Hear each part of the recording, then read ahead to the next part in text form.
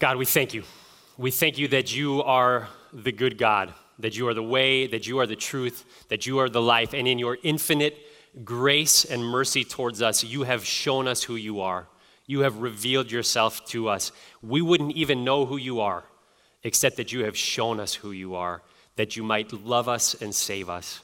And so, God, as we turn now to your word, we ask that you would open our eyes to see, our ears to hear, our hearts to receive what it is that you have for us this morning. Your word, your Bible, they are literally the words of life. And so I pray this morning, God, as we have an encounter with the words of life, that we would all leave this place having more life than we came with, because we have communed with the giver of life, with the author of life. Be in our midst. Be with those, God, who are joining us on the live stream, wherever they are at. And may you be greatly honored, magnified, glorified, and lifted up in this moment. I pray all of these things in the precious name of your Son, Jesus Christ. Amen. You can be seated. There's always a random clap or two after that prayer. So if you want to, you can. If you don't want to, you don't have to. It's totally up to you. We'll take that clap. So good to be with you. It feels like a little bit we're starting to figure out a rhythm here in the sanctuary, and that is wonderful.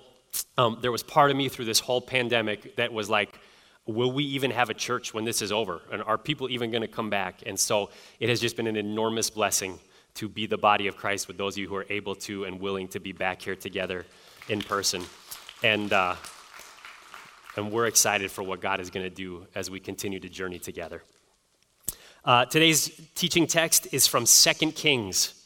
2 Kings chapter 19, verses 14 through 19. Again, 2 Kings 19, verses 14 through 19. I feel that way sometimes too. I'll give you one more minute to get there. 2 Kings 19, verses 14 to 19. This is what it says. It says, Hezekiah received the letter from the hand of the messengers and read it. And Hezekiah went up to the house of the Lord and spread it before the Lord. And Hezekiah prayed before the Lord and said, O Lord, the God of Israel, who is enthroned above the cherubim, you are the God, you alone of all the kingdoms of the earth. You have made heaven and earth. Incline your ear, O Lord, and hear. Open your eyes, O Lord, and see, and hear the words of Sennacherib, which he has sent to mock the living God. Truly, O Lord, the kings of Assyria have laid waste the nations and their lands, and have cast their gods into the fire. For they were not gods, but the work of men's hands, wood and stone. Therefore they were destroyed. So now, O Lord our God, save us, please, from his hand, that all the kingdoms of the earth may know that you, O Lord, are God alone. This is the word of the Lord. Thanks be to God. When I was in middle school, my best friend in middle school fancied himself a chef. And one Friday night, I slept over at his house. And Saturday morning, we got up, and he decided that he wanted to cook a full breakfast for me and for his family. He had 3 brothers, mom and dad. He wanted to cook the full bacon, eggs, pancakes deal for his family and for me. Again, we were in middle school. I'm 38, and I still don't think I could pull off cooking a whole breakfast like that for a bunch of people. So his brothers and I think we're watching some Saturday morning cartoons or whatever in a room right off of the kitchen, and he's working away in the kitchen preparing breakfast for all of us, when I start to hear like a whooshing sound coming from the kitchen, and I turn my attention from the TV to the kitchen just in time to see a fireball, not a joke, fireball rise from the stove over the hood and spread out across the ceiling of the kitchen. It didn't stay on fire. It was like backdraft, like huge fireball came back down, little fires all over the place. Fortunately, his parents were there. They had a fire extinguisher. They jumped to put it out. Fire truck came, ambulance came. He had 2nd-degree burns over both his hands. The hair on his face was singed off. It was terrifying. What had happened was the grease that he was cooking the bacon in had caught on fire. And some of you know this. I know it now because of that experience. When grease is on fire, the one thing you do not do is put water on it. But he didn't know that. And so he quietly had this little crisis in front of him, and he filled some water into a cup and dumped it on the fire, hoping that it would put it out. But water and grease don't mix. And so when grease is on fire and you pour water on it, it just splashes it out. And so he did that. It splashed it out into the flame of the stove, and it literally was like backdraft in his kitchen. He was fine. He recovered. They remodeled the kitchen. It was more beautiful than it was before. It all worked out in the end. Don't worry about that. But what I want us to see in that story is that my friend had a little crisis. In the grand scheme of things, a little crisis. But he had a little crisis on his hands. And he had several options that he could have chosen to respond to that crisis. And he just happened to choose the wrong one. Now, that is not a criticism of him. I would have done the exact same thing. Many of us would have done the exact same thing in those same circumstances. Now, hopefully you won't. If grease is on fire, don't pour water on it. Baking soda or a fire extinguisher. But he had a crisis, and the thing that he thought would actually make it better actually made it worse. See, the moment of crisis is universal. We all are going to have moments of crisis in our lives. I can see some of the older heads nodding. That's because you've been through crises. If you're here and you're like, I've never been through a crisis, you're probably 5. And I don't mean to stress you out, but it's coming. Because the moment of crisis is universal. We're all going to walk through them, and in fact, we're all going to walk through many of them. Some of the crises in our lives are very obvious. When a parent or a spouse or a child or a friend dies, that's a moment of crisis. When in the reorganization, our job is eliminated, that's a crisis. When the diagnosis is cancer or something else that's just as scary, that's a moment of crisis. When we get seriously injured, when we find out that someone has been unfaithful, when there's a divorce, when there's a miscarriage. All of you are like, thank you, Pastor Gary, for this very encouraging start to your sermon this morning. Those are the obvious moments of crisis. But I would also argue there are a lot of things that we walk through in life that don't seem on the surface obvious, but they are moments of crisis as well. Listen to what the dictionary definition of crisis is. This is actually the Google dictionary, so I don't know actually which dictionary that is, but shout out to all our Googlers. It says, crisis is a time of intense difficulty, trouble, or danger. It is a time when difficult or important decision must be made. Crisis, a time of intense difficulty, trouble, or danger. It is a time when a difficult or important decision must be made. And so while there are obvious crises, there are also other things that we walk through that are maybe not as obvious. A new job, it's not necessarily a bad thing, but that can feel like a crisis. It can feel like a really difficult season trying to assimilate into a new company and a new culture or a new workplace and figuring out what that's like. Moving is a time of crisis. I don't care if you're moving across town or across the world. It is a difficult, challenging time where hard decisions need to be made. Parenting. For those of us who have kids are like, and we love all of you that are here, they're like 18 years of crisis. It's like newborn, crisis, toddler, crisis, middle school, crisis, so on and so forth. If you don't have kids, that can feel like a crisis. Marriage can feel like a crisis, a difficult, intense season where hard decisions have to be made. Not being married can feel like a crisis. The moments where, and we don't talk about this a lot, and I think most of us have these moments, maybe not all of us, but most of us. The moments in life where you are just like, who am I? And how did I get here? And what am I doing? And where am I going? It's a crisis moment in our lives. We are going to walk through crises. It is universal. The question is, how are we going to respond to those crises? Like my friend whose bacon grease was on fire, he had several options.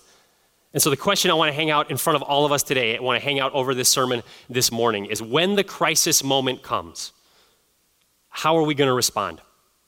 There was a movie that came out when I was 2 years old. I've actually never seen it to this day. But there was a cartoon of the same theme that I did watch when I was growing up, and they had the same theme song. Both the movie and the cartoon had the same theme song. And this is how it goes. If there's something strange in the neighborhood, who are you going to call? if there's something weird and it don't look good, who are you going to call? When the crisis comes, who are you going to call? So we're in the middle of a series this morning, a short series we're doing, looking at some of the great prayers of the Bible, and we're calling it Cries of Our Heart. This morning, we are going to look at one of the great prayers for deliverance, one of the great prayers of salvation in the Old Testament, prayed by one of the kings of Judah, whose name was Hezekiah. And for us to fully appreciate what is going on in the passage I just read, we have to have some context. We have to have a picture of what was going on at that moment that Hezekiah prayed this prayer for us to understand what is going on now. I can see your eyes glaze over as I say we need to get some historical context, but it's very interesting, and I'm sure you're going to be interested in it as well. Hezekiah and the kingdom of Judah in this moment are facing a crisis. A little bit of the history that brought them to this point. Nation of Israel, God's chosen people, brought out of slavery in Egypt, wandered through the desert, brought into the promised land, drove out the nations that were in the promised land, God did, to give it to his people, the kingdom of Israel. The kingdom of Israel peaked around the year 1000 BC when King David, who was the greatest king in the nation's history, reigned over the kingdom of Israel. His son Solomon took over after him. After King Solomon died, the kingdom of Israel is split in two. The 10 tribes in the north become the northern kingdom of Israel, and 2 tribes in the south, the tribes of Judah and Benjamin, become the southern kingdom of Judah. And the story of 1st and 2nd Kings is the story of the leadership of those 2 kingdoms under the divided kingdom. And the story is essentially it's a case study in leadership, and how important leadership is and how destructive poor leadership is. Because both in Israel and Judah, king after king after king leads God's people further and further away from God, further into sin, further into disobedience, further into not upholding the covenant that God made with them at Mount Sinai. And as he promised, in 722 BC, because of the gross sin of his people, God allowed the northern kingdom of Israel to be conquered. It's conquered by a nation called Assyria. They were the world power at that time, and they were running roughshod over the ancient Northeast, taking over kingdoms and kings left and right. And in 722, the nation of Israel, the kingdom of Israel falls. King Hezekiah, who is the one who prays the prayer in our text, he is on the throne in Judah, the southern kingdom. He sees the northern kingdom of Israel fall, the people be deported, and then the Assyrians set their sights on Judah. They keep marching southward, and they begin taking over Judean city after Judean city after Judean city until they get to Jerusalem. And Sennacherib, king of a delegation, with a letter to King Hezekiah, basically saying, give it up or we're going to destroy you all. Hezekiah and the nation of Judah in this moment are facing a crisis. And the first thing I want us to see as we study this text that we're looking at today is this. God allows us to go through crises. God allows his beloved children to go through crises. I'm not saying that God sends crises all the time. Sometimes he might. But I am saying, because it's the clear teaching of the passage we're looking at and of the broader context of Scripture, God allows his children to go through crises. Now, in order to see what's happening, in order to get a picture of what's happening here with Hezekiah, I want us to back up a little bit. So I said 2 Kings is just king after king that is leading both Israel and Judah further and further away from God. And then we get to 2 Kings chapter 18, and that introduces Hezekiah's reign. And this is what it says about Hezekiah, starting in 18 verse 3. It says, Hezekiah, and he did what was right in the eyes of the Lord. Every king virtually up to this point, it is said he did what was evil in the sight of God. And we get to Hezekiah, and it says, and he did what was right in the eyes of the Lord according to all that David his father had done. He removed the high places and broke the pillars, cut down the Asherah. So not a lot of guys in the Old Testament get compared to David. That's like really good. And then it tells us that he is making religious reforms. He's taking the people away from pagan worship, back to the worship of Yahweh. Skip ahead to verse 5. It says, Hezekiah trusted in the Lord, the God of Israel, so that there was none like him among all the kings of Judah after him, nor among those who were before him. For he held fast to the Lord. He did not depart from following him, but kept the commandments that the Lord commanded Moses. Verse 7, and the Lord was with him. Wherever he went out, he prospered. Hezekiah was the man. In a sea of losers, he was the biggest winner of all. And based on how his story starts in chapter 18, what would we expect that the story of his reign for the rest of chapter 18 and 19 would look like? We would expect that it was awesome, because this guy was a man after God. He was like David. He was reforming the nation religiously. He trusted God. God was with him wherever he went. And so we would have expected that this would be a season like when David was king. Everything was smooth. Everything was quiet. Blessings rolled out upon the Israelites. But that is not what we find.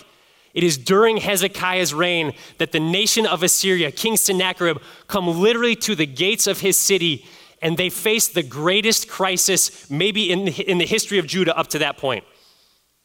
He has done everything right.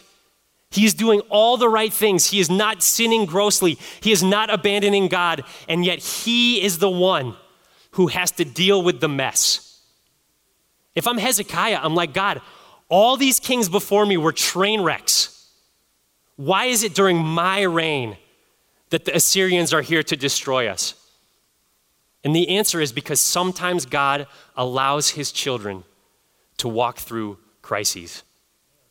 It was about 6 weeks ago, and I was up here working not too late on a Friday afternoon, towards the end of the afternoon on a Friday, and I got a call from my wife, Beth. She was at the dentist. She had taken a couple of our kids to the dentist, and when she went to leave, the car wouldn't start. Couldn't get it to go. Figured it was the battery. So I left here, went home, got our jumper cables, went and met her at the dentist, and for the next like 30 or 45 minutes, just so frustratingly, tried to jump our minivan from my car and just could not get it to go. So finally, I've been a AAA member for like 10 years. First time I've ever used them.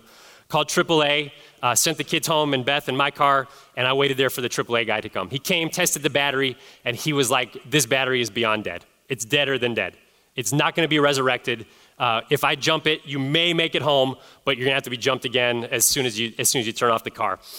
So he replaced the battery on the spot. $165 later, I was on my way home, good to go.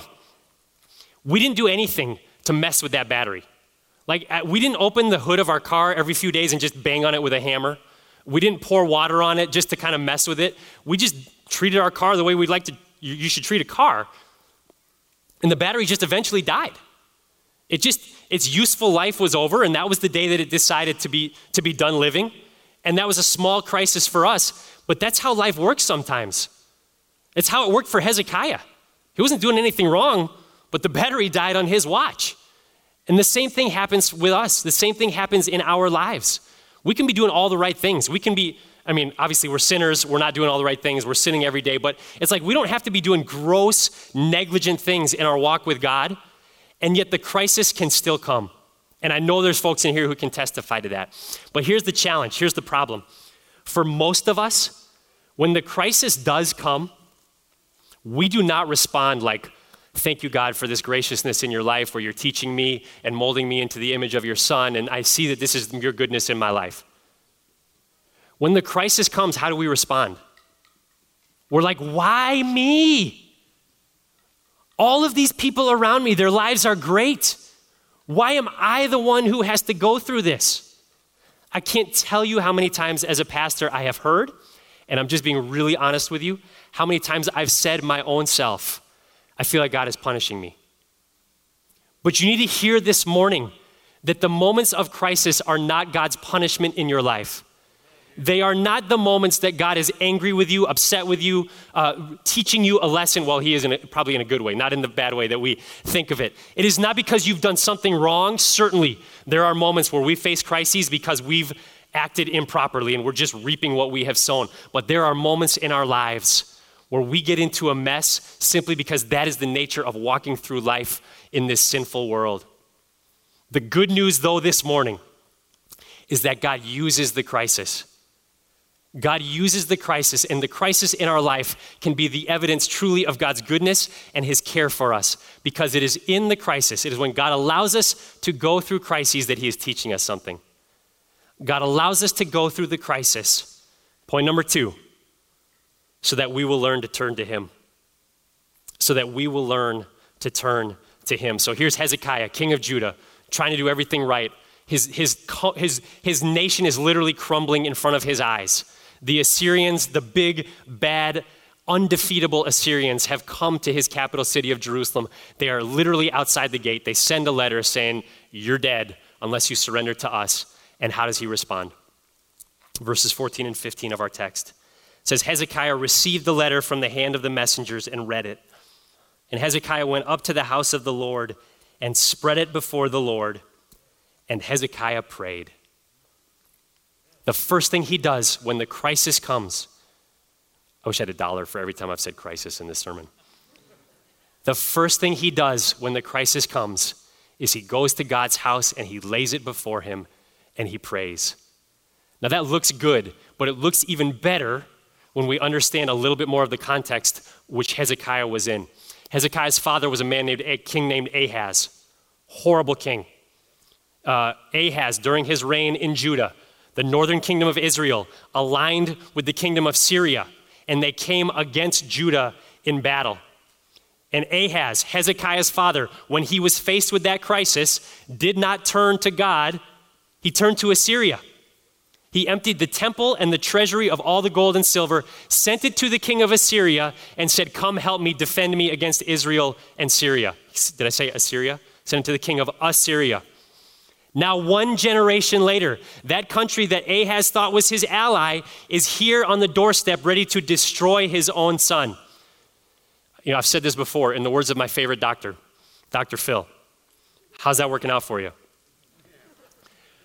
Also, during Hezekiah's reign, king of Israel, Hosea, the Assyrians come against Israel. We know how this plays out. I already told you.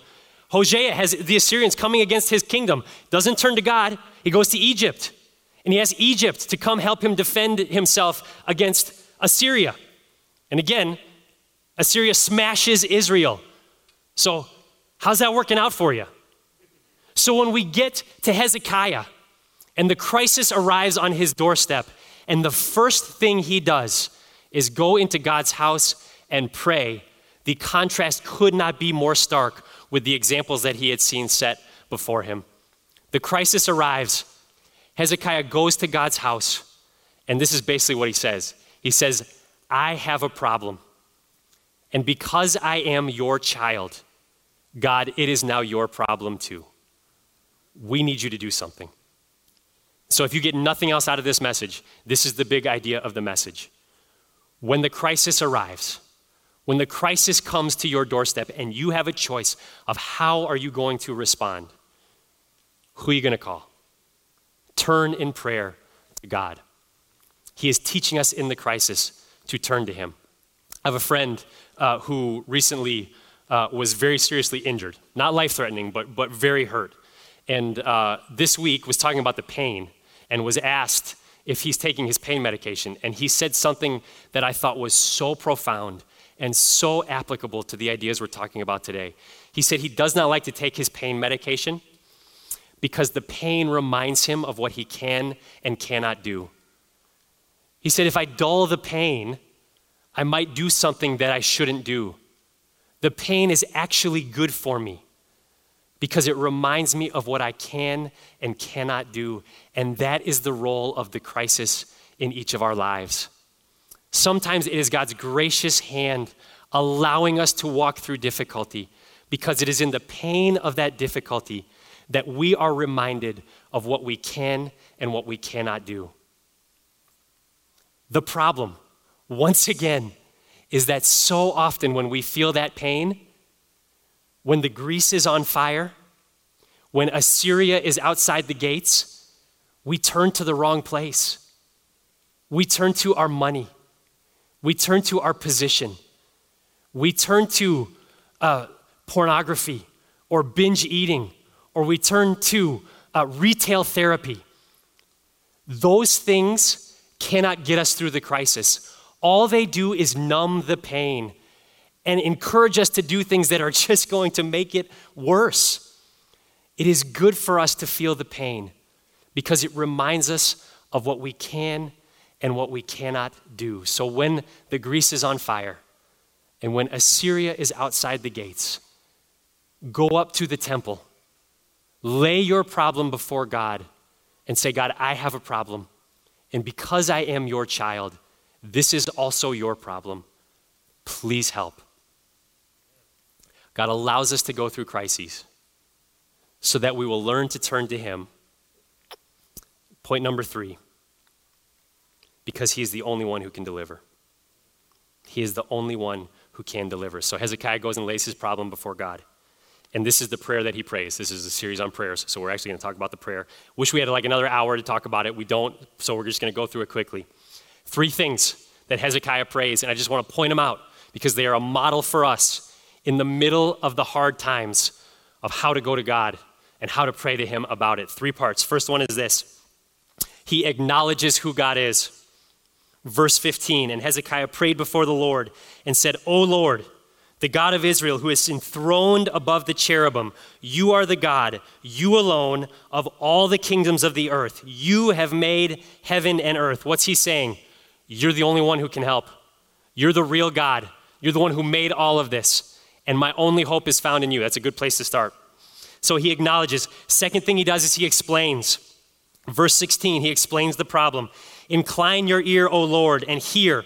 Open your eyes, O Lord, and see, and hear the words of Sennacherib, which he has sent to mock the living God. He's saying what we've already talked about. We have a problem. Here's what it is. Because we're your children, it's your problem too, God. And then the last thing he does is he requests. He acknowledges, he explains, and then he makes his request. Skip ahead to verse 19. So now, O Lord our God, save us, please, from his hand, that all the kingdoms of the earth may know that you, O Lord, are God alone.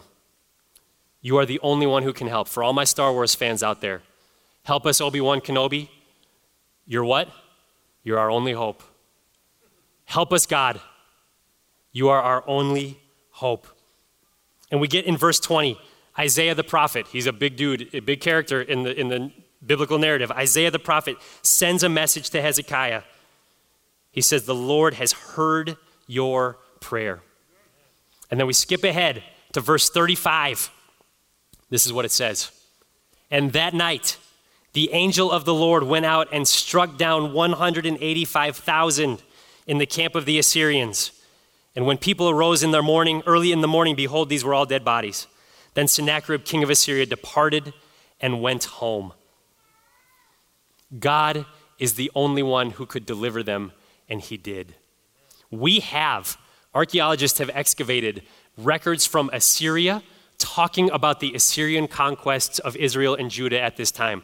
It's called the Taylor Prism. There's 3 copies of it. They're in museums spread out over the world. The record of Assyria talks about how they captured Israel, how they marched through Judah. Sennacherib says in this thing that they have uncovered, he says, I caged Hezekiah like a bird in his own city. And while the records of Assyria do not talk about the massacre in the middle of the night, which most historians say we would expect that because they only recorded their victories on their tablets, it does say they left Judah with Hezekiah still on the throne. And as one commentator said that when I was reading this, he said that would have been very strange in light of how powerful Assyria was, and how vulnerable Judah was. One of my Old Testament professors in seminary, during her own seminary education, took a class on Assyrian history at Harvard University, the Harvard. The professor was not a Christian. And speaking of this event, he said, Assyria should have annihilated Hezekiah and Judah. To this day, we do not know why they did not take Jerusalem.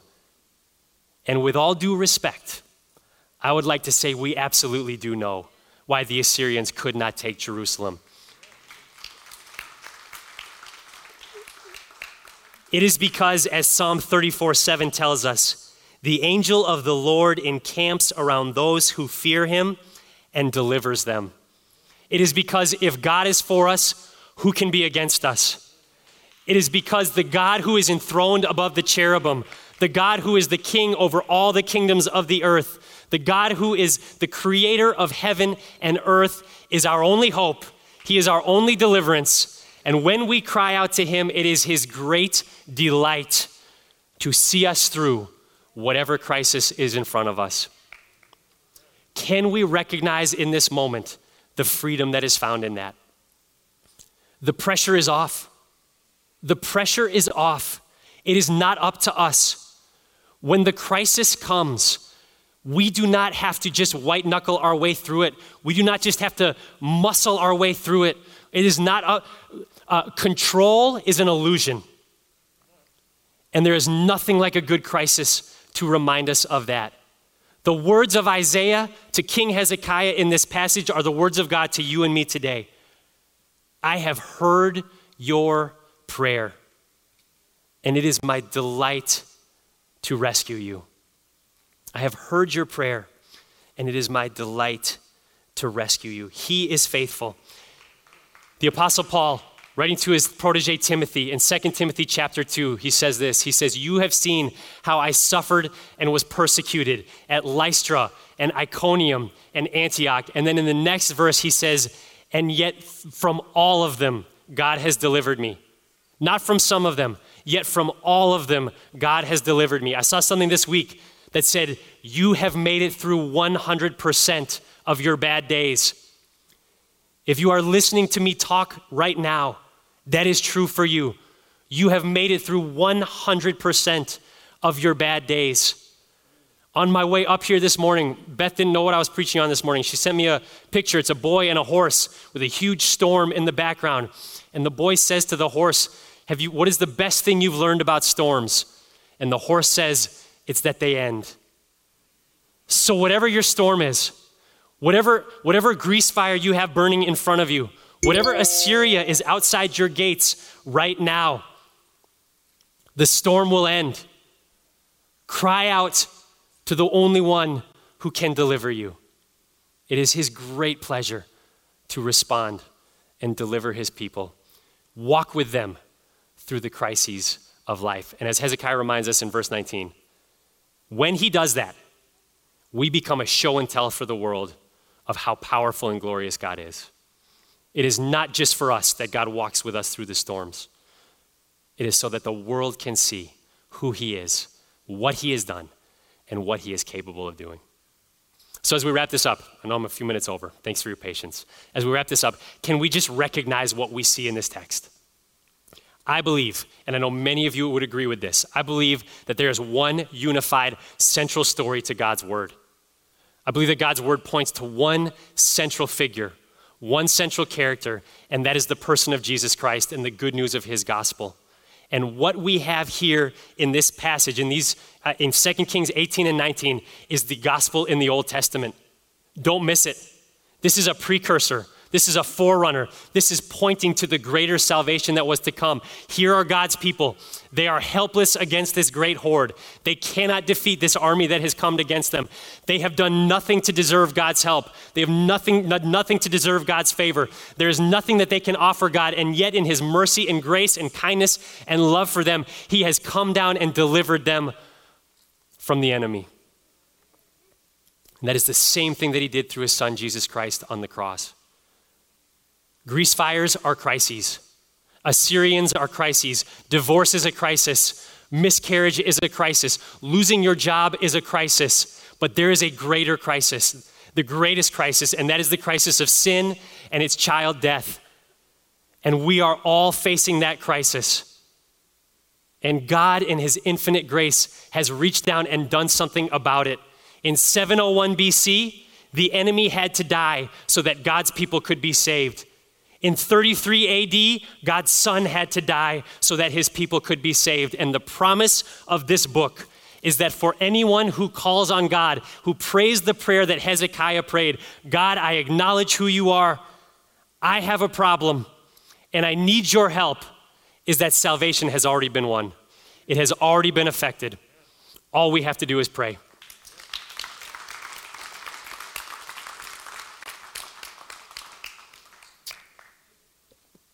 So if there's something strange in the neighborhood, who are you going to call? If there's something weird and it don't look good, who are you going to call? Let's pray. God, we ask that you would just implant this word onto our hearts today as we leave this place. For those who are here in person, God, for those who are watching online, I pray that the truth of your gospel, the truth of your salvation, God, the truth of who you are, that you are a good and loving Father, and that even though we walk through hard things, that does not mean that you are displeased with us or we don't have your favor, but that actually the crises in our lives can be evidence of your love and graciousness and kindness as you are forming us into the image of your Son and reminding us of what we can and cannot do. We ask that you would give us that perspective even in the darkness. Help us to remember in the dark what you have shown us in the light. We thank you that our hope is found in you and in nothing else, because nothing else can deliver like you can. I pray that it would be real to us, God, so real that it actually changes the way we live our lives, that it changes the way we make decisions, that it changes the way we treat our spouse and our kids and our neighbors and our coworkers. God, we love you and we want to love you more. We ask that you would empower us to do that. Thank you for who you are. Thank you for the cross of Jesus Christ. In Jesus' name, amen. It has been a privilege to be with you all today and to be with those of you who are joining with us online. If you have anything you need prayer for, it is our privilege to pray for you. You can reach out to us at prayer@alcf.net. If you want to know what it means to follow Jesus with your life, if you want to know what it means to pray a prayer like Hezekiah prayed, not about an enemy outside your gate, but about the enemy of sin that has infiltrated the city already, we would love to talk to you about that as well. You can meet with me after service, or you can reach out to us at info@alcf.net. We're continuing to gather in person. Please continue to register ahead of time before you come, and we look forward to being with those of you here in person next week or online again next week. Please stand for the benediction.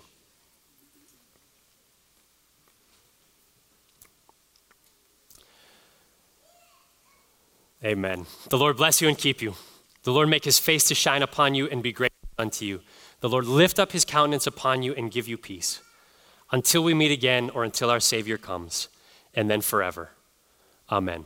You are loved, you are prayed for, and you are sent. And if you could please exit quickly and we can visit outside. It doesn't look like it's raining.